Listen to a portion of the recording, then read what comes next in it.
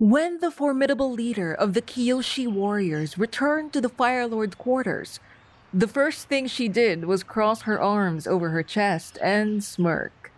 For a girl so accustomed to battle when she was in her war paint, oh, how her features softened when before her was certainly an endearing sight to behold.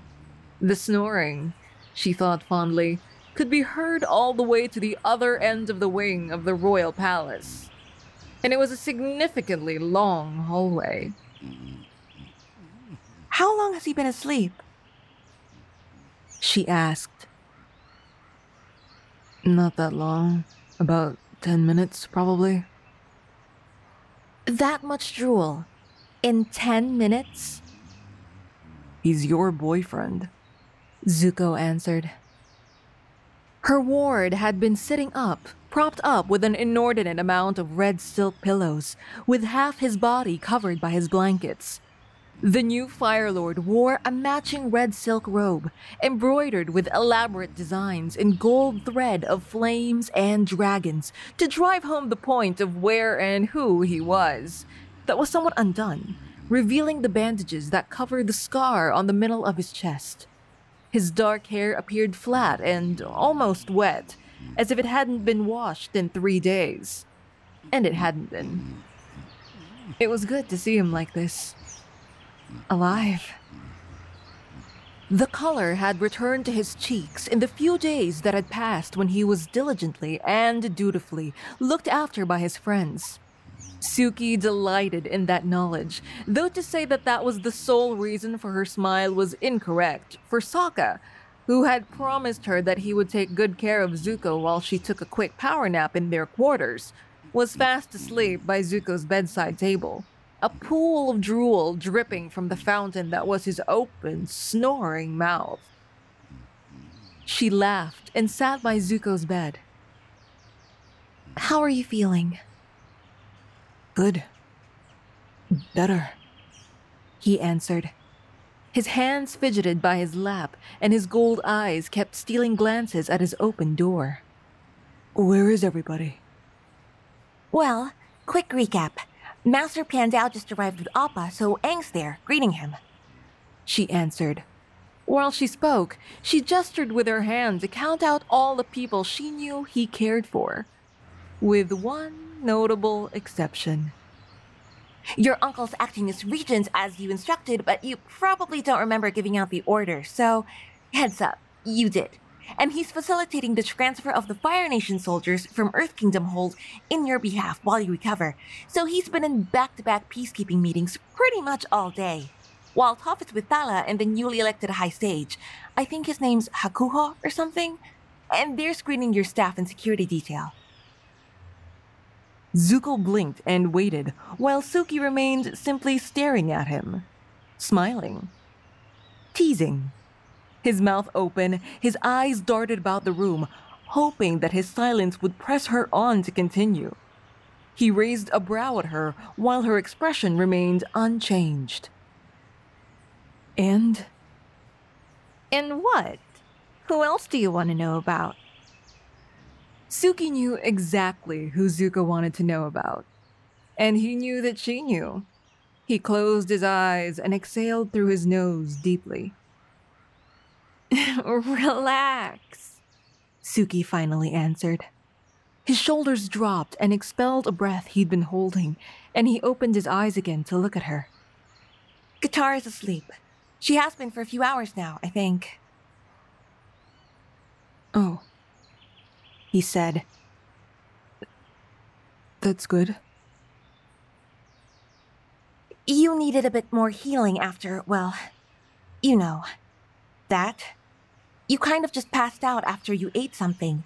They gave you some special kind of milk that let you sleep for a while and help you heal, but that really knocked you out. Katara says you may need a few more sessions after that, and to call her immediately if you feel even the slightest bit bad. But I think she's just being extra careful, you know?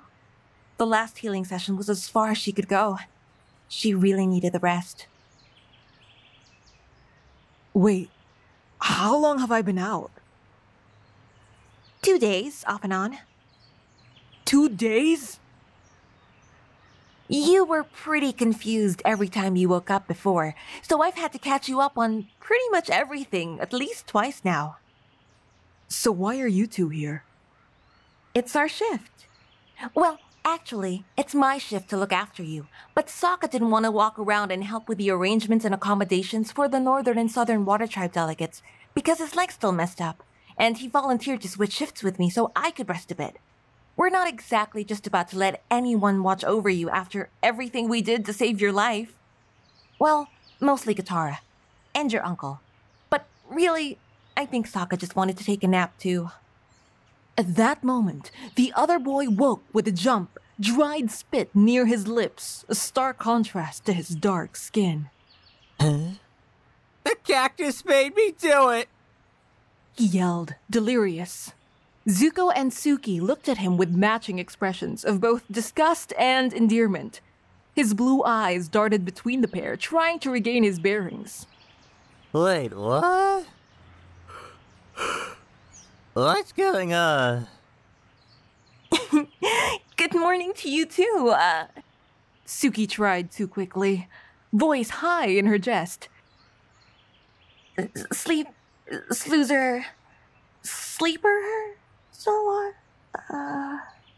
The two boys gave each other a look, neither of them wanting to comment on her attempt. They grit their teeth and grimaced at her, attempting to make it look like a smile that wasn't forced. Okay, fine, whatever, said Suki, throwing her hands up in the air and rolling her eyes. I'm not good at nicknames, sheesh, she groaned as she stood up. I do one thing badly. I'm so sorry. Zuko and Sokka laughed. She cricked up the corner of her lip. But anyway, Zuko's awake, and properly this time, I think. I'm gonna go get you some food. You haven't had a real meal in days. She looked to Sokka. You okay to watch him for a bit while I go get his lunch? With a mocking gasp and a dramatic hand over his heart, Sokka replied, You doubt me? Yes. She deadpanned without hesitation. Constantly. I'm hurt, he replied, pouting. Truly. She snorted and shook her head. I'll be right back, she said. Get me lunch too, please, he called after her. As Suki left the room, Sokka stretched his back. He heard the telltale crackle and pop of his spine as he did, so as sleeping on top of a desk was not an ideal sleeping position. He yawned and tried to rub the lethargy out of his eyes. You two bicker like an old married couple already, Zuko quipped. While food had been the last thing on his mind when he woke up, now that Suki had mentioned it, he did feel the emptiness was slowly starting to make itself known around his middle. A phantom ache stung just by the center of his chest. He held himself there to hold in the pain and winced. Whoa, are you okay? Sokka asked, noticing his discomfort immediately. It's fine, Zuko answered quickly, his other hand in a gesture of stop to ease the other man's worry. I'm fine. Just hungry. Aren't you? Always, the other boy replied. But anyway, I was actually hoping I'd be here when you woke up for real. How come? Well, Sokka started. He slid himself down the chair ever just so, stretching out his injured leg to reach for something in his pocket. Katara told us what happened, he continued as he reached for the stone and placed it on Zuko's bedside table. It was Kanna's betrothal necklace. Katara's necklace. What do you mean she told you what happened? During that fight with your crazy sister? Yeah, what about it? Sokka made a noise. Half a snort, half a chuckle, and whole incredulity. His dedication to his sister was so ingrained already that it didn't even strike him as something remarkable. Man, this guy's got it bad, he thought. What you did? What you did for my sister, man. I don't know if there are words. I just... Sokka. Zuko tried, but he wouldn't let him get a word in.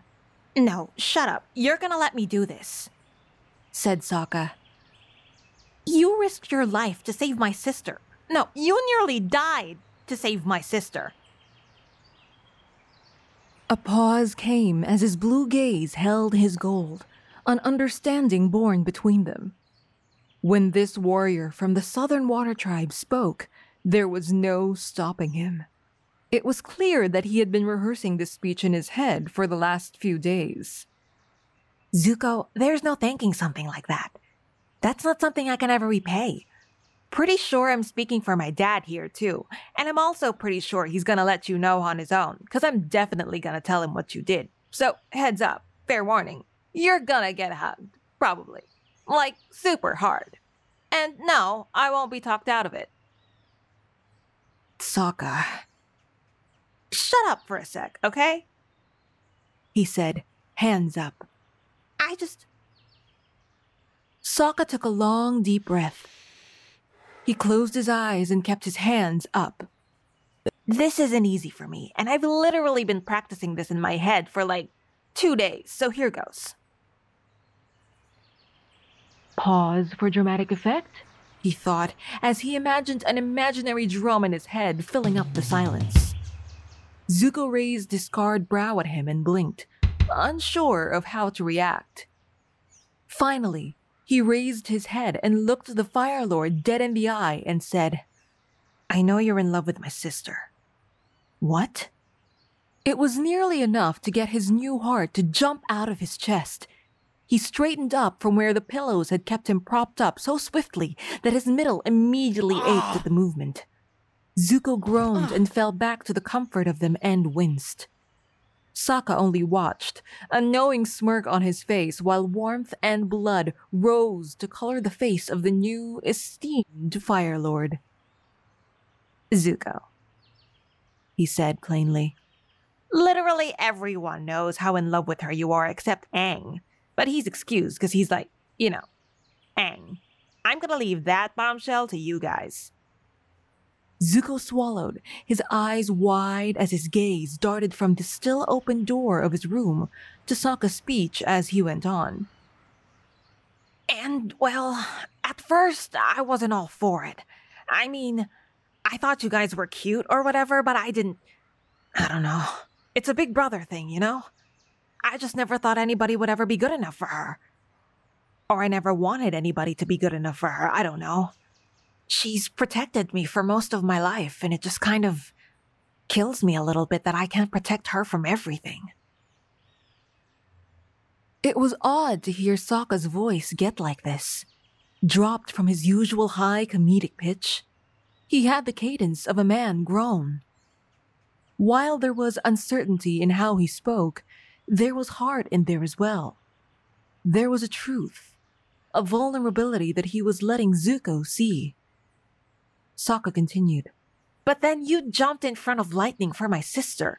You burned from the inside out to save my sister without even thinking about it. And I know my sister doesn't need any more protecting or to be saved or whatever because we both know she can take care of herself just fine. Zuko's eyes stole a glance at the door. Sokka. And, he said, still not letting anyone interject. And you came with me to Boiling Rock to save my dad and Suki. Zuko, what you've done for my family. He stopped to look down. His good leg had started shaking, bouncing up and down in quick succession. He played with his hands and fumbled with his fingers. Look, I'm not gonna tell you to go after her or whatever. That's on you guys. If that's what she wants, what you want, yada yada yada. But what I'm trying to say is, if you guys do, decide to be together, I want you to know I'm okay with it. You don't have to worry about her family, namely me and her dad and Gran, being okay with it. Because, trust me, buddy, even if you and her don't end up together for some reason, you're invited to every Southern Water Tribe feast for the rest of your life. Are you done? Suki asked from behind him. Suki! Said Sokka, startled as he twisted his head to find her carrying a large tray filled with food and a pot of tea.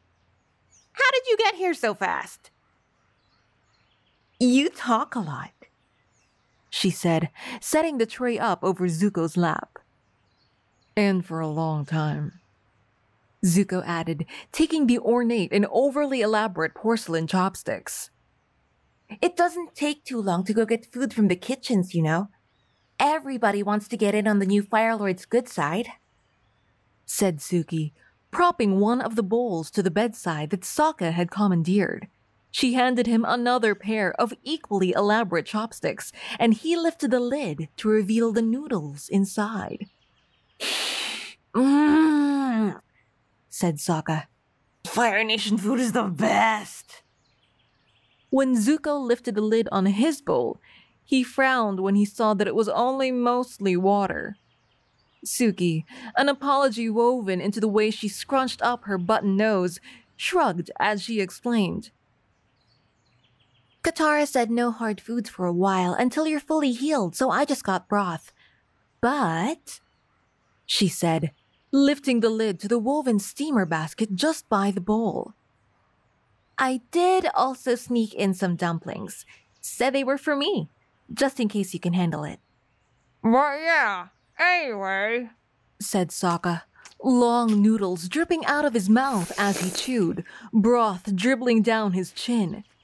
He slurped the noodles loudly into his mouth.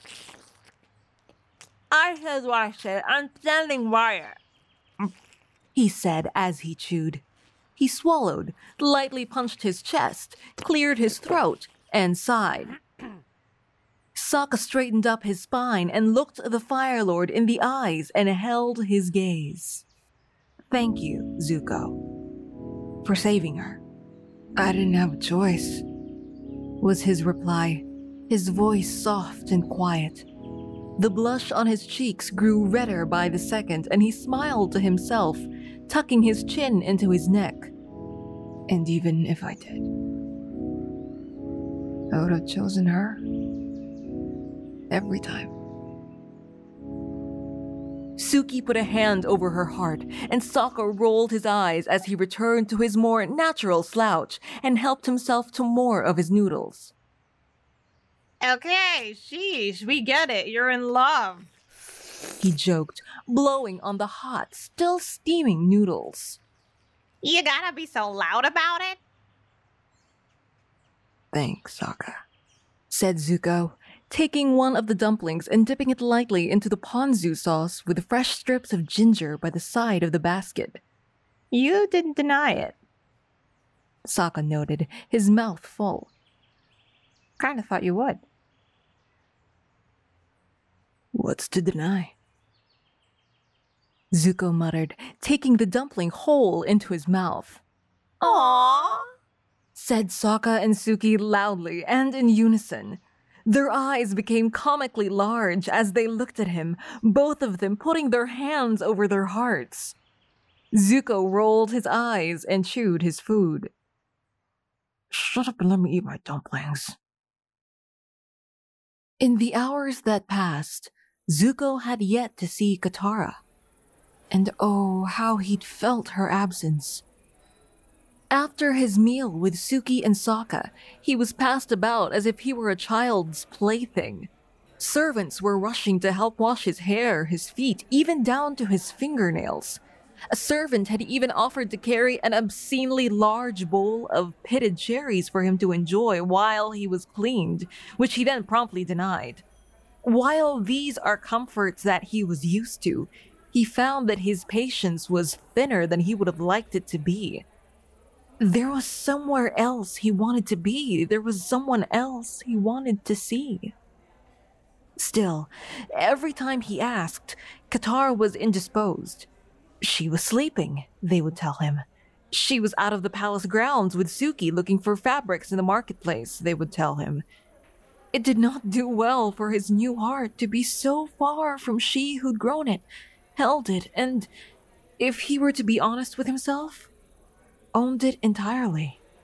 When he found himself alone, finally, he was wearing his Fire Lord's regalia just as the day was about to end and the sun was starting to set. He'd sent the royal tailor and his assistants away, citing that he wanted some time alone with the garment. At least half of that excuse was true. There were pins in several places in the sleeves and in the torso, and the train was far, far too long for his liking. The servants would repair it all through the night to have it ready for his coronation by morning, he knew, but felt that even that would not be quite enough. His hair, freshly washed, was undone as he stared at himself at the long, ornate mirror before him. He looked like a child playing dress-up in his father's clothes, he thought, like the role did not fit him quite right. He exhaled through his nose and attempted to remove it by himself. He did not care to call for the servants coming in to dress and undress and redress him as if he were helpless.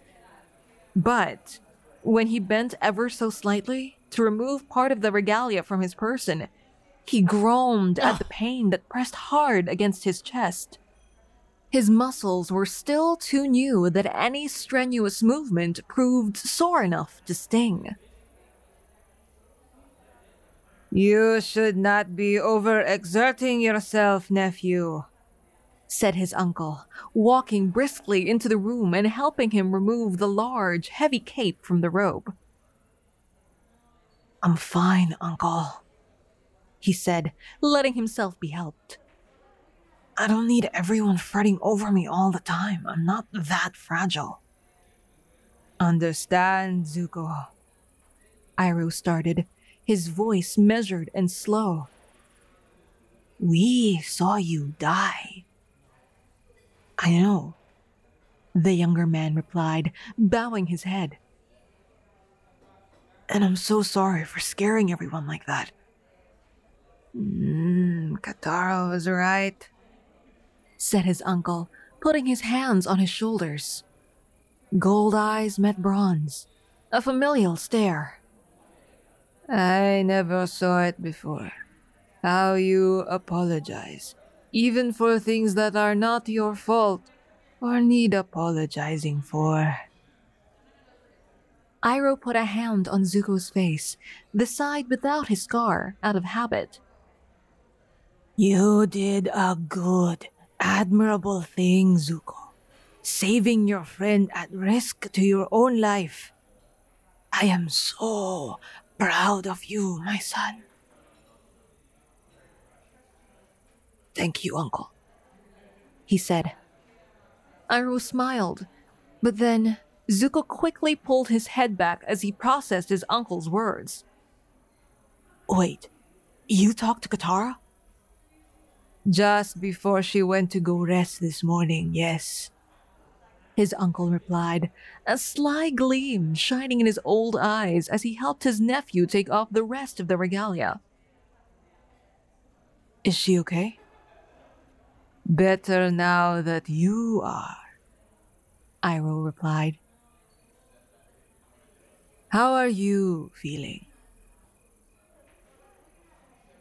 Better, he answered as he put back on the light robe over his form that was pretty much the only piece of clothing that he could somewhat put on himself without much trouble. When he stretched his arm into one sleeve, he winced. His uncle raised a brow at him, and he simply shrugged the robe into place. But it does hurt a little when I do that. When it was finished, Iroh motioned for his nephew to sit by the ornate chaise longue just by the full-length mirror. They sat next to each other, and Zuko sighed in relief. Growing a new heart is unheard of, nothing short of miraculous, said Iroh, patting his nephew's knee.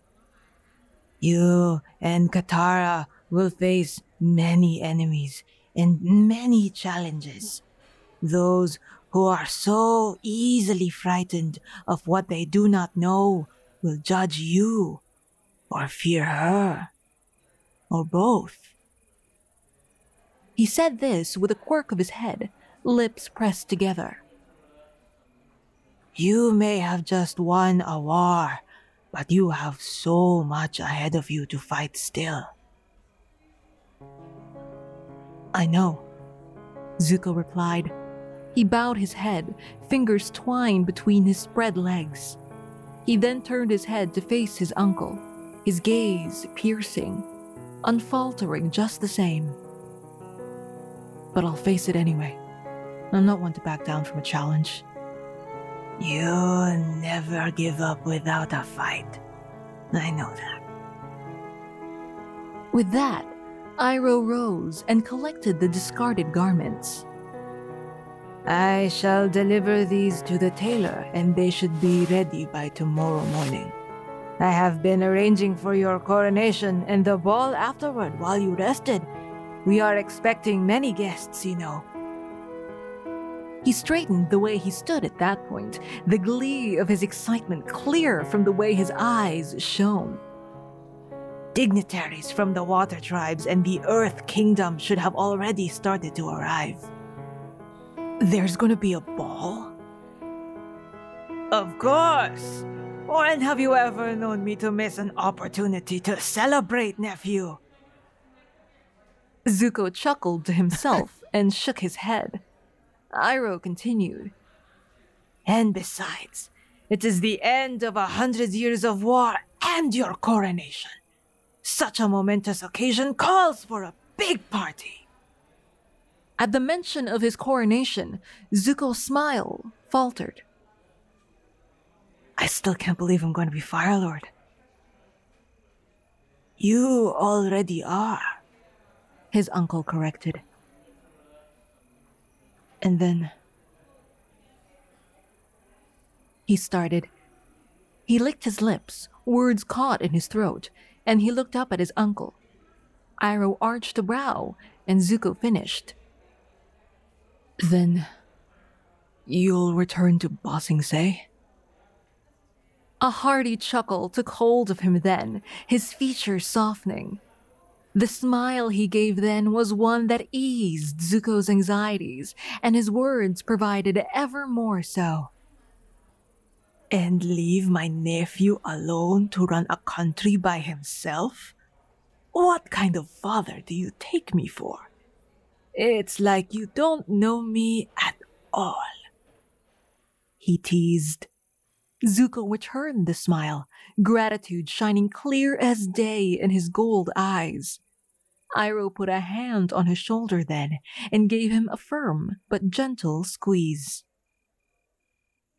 I will be here with you, helping you until you can run things smoothly on your own, and even after that, I will be here anytime you need me. That could be years. I know. But Zuko tried. What about the Jasmine Dragon? My tea shop can wait. Nephew, know that nothing will ever be more important to me than you. And I do not expect a boy of 17 to be able to lead the Fire Nation without a little bit of guidance and support. The boy nodded then, his shoulders relaxing finally as the tension was released from his bones. But his uncle was not quite done as mischief wove its way back into his knowing gaze. Though I suppose of support you have plenty, he said. That made Zuko snap his head up. In the form of a very pretty young waterbender. Uncle, he groaned, closing his eyes. He felt the blush return to his cheeks, the tingling of marching soldiers run down to the base of his spine. Iroh could only chuckle. Of that, I have only one thing to say, and you will hear me say it, he said, gripping his nephew's shoulder just that much tighter. Zuko blinked up at him, his mouth agape. His uncle stared him down and paused, and he could taste the anxiety rising to the tip of his tongue, but he could not speak. So, instead, he swallowed down the building acid. Iroh's eyes narrowed, and finally he said, "Do not mess that up." He let out a breath, some semblance of a smile returning to his relieved lips, and nodded. "I wouldn't dream of it, Uncle," he replied. "That's my boy." The citizens of Caldera City could not recall a day in their lives when the docks were filled with so much color. Children begged and pleaded with their mothers to go run to the side of the foreigners' ships, dropping anchor, pulling at the ends of their skirts and trousers' pant legs in an attempt to drag them towards the harbor. Grown citizens of the Fire Nation clumped together and watched the foreigners enter their country, mouths agape, unabashedly staring at the new sight. This was uncharted territory. None of them had ever seen such an explosion of new colors. Tomorrow, they would have a new Fire Lord, and the war will officially be over. Naturally, leaders from all over the world were making their way to the capital to mark the occasion. It was the beginning of a new era in their world's history, one that hardly any of them had known. There were so few left who could remember what it was like before the Fire Nation attacked. On any other day, she might have loved the sight, but on a day like today, all she wanted to do was see something comforting and familiar. After all, she had just spent the last 2 days healing this country's new leader with her bare hands. Her bones were still exhausted and ached for warmth, for an embrace, for a reprieve from the weight on her shoulders. Yet, in every corner was something new. Something she had never seen before. Something alien and strange, as if striking ever more the note that she was a foreigner here. As much as Iroh tried to make her feel welcome in the palace, being surrounded by so much of something so new was enough to rattle even the calmest of oceans. Katara ran through the crowds, eyes never resting until she could find the dark skin and wolf-tail hair that was the sight that she'd known since she was a child. Almost like a lighthouse, helping to guide her ship to shore. Or a watchtower, she joked to herself. For most of the day, she had spent it all with strangers she barely knew. They had washed her hair, taken her measurements, fed her, and asked her questions at Iroh's insistence that at her first chance of freedom from them all, she sought out a face, a presence that felt safe. Her sole reprieve was the request from Suki to help her run a few errands while she was out along the marketplace. Unfortunately, the actual one she'd really wanted to see was otherwise preoccupied with things that did not quite concern her. Odd, it seemed, for part of him to be apart from her after everything that had transpired between them. She came to the marketplace with Suki to seek out new fabrics, but the older girl had been taken by news that her Kyoshi warriors were just about to arrive by the docks, recently released from Fire Nation hold. At Suki's separation, the same messenger informed her of her brother's presence nearby. So, that was where she found herself. So near the sea, and yet never had the waterbender ever felt so lost in her life. Just then, 2 children ran past her, a small, obviously handmade paper pinwheel in their hands as they ran. Siblings, she thought. They delighted in the sight of their little makeshift toy turning in the wind. She had to smile at the sight, if only for a split second, as she tried to look for her own brother. Finally, she found him waiting by one of the ports, hanging on to his crutch as he waited for the ships to make it to shore. "Is he here?" she asked, holding his arm. Sokka turned his head to his sister with a jolt. Who? What? Zuko? What? No. No, I know he's not here. I mean, Dad. Relax, I would have told you if he were here. So far, only the Earth Kingdom dignitaries and Northern Water Tribe delegates have arrived. Some of the freedom fighters are here too. They're loving the Royal Fire Nation dig Zuko set up for them. Zuko set it up, Well, not really. he said, making a face. Uncle did. A beat later, he asked, Wait, have you not seen Zuko yet? "No, not since I healed him last," she admitted. "He's off being prepared for the coronation tomorrow." You'd think you two would be joined at the hip after your whole thing happened. He quipped, gesturing as dramatically with his hands as he could, given his current injury. Still can't believe your boyfriend's gonna be the Fire Lord. It was bait, and he knew it when he said it. She knew it when she heard it. Yet, how he could reel her in with it anyway. "He's not my boyfriend," she denied immediately, while a faint, warm pink rose to her cheeks. A tingling came to the back of her neck, making the hair there stand on end. She swallowed and grit her teeth. Katara, please, said her brother, rolling his eyes. He smirked. He jumped in front of lightning for you. That doesn't mean I owe him anything. Even he would tell you that. You regrew his heart. I would have done that for any of you. But you're in love with him, Katara, not just any of us. He said, "Any of us," spoken in air quotes.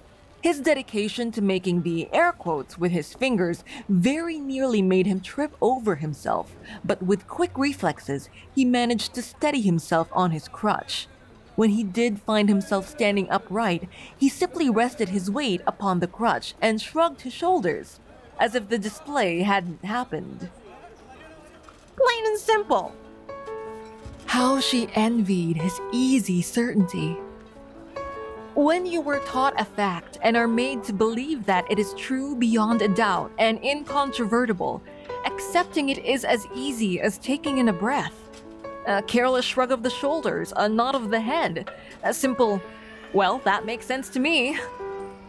But matters of the heart were not matters with easy conclusions that were so straightforward. No, the spirits deemed that too easy, and mortals and their frail, fickle hearts are far too much fun to play with, she thought they would think. Hers was a whirlpool heart that simply took everything else around it in.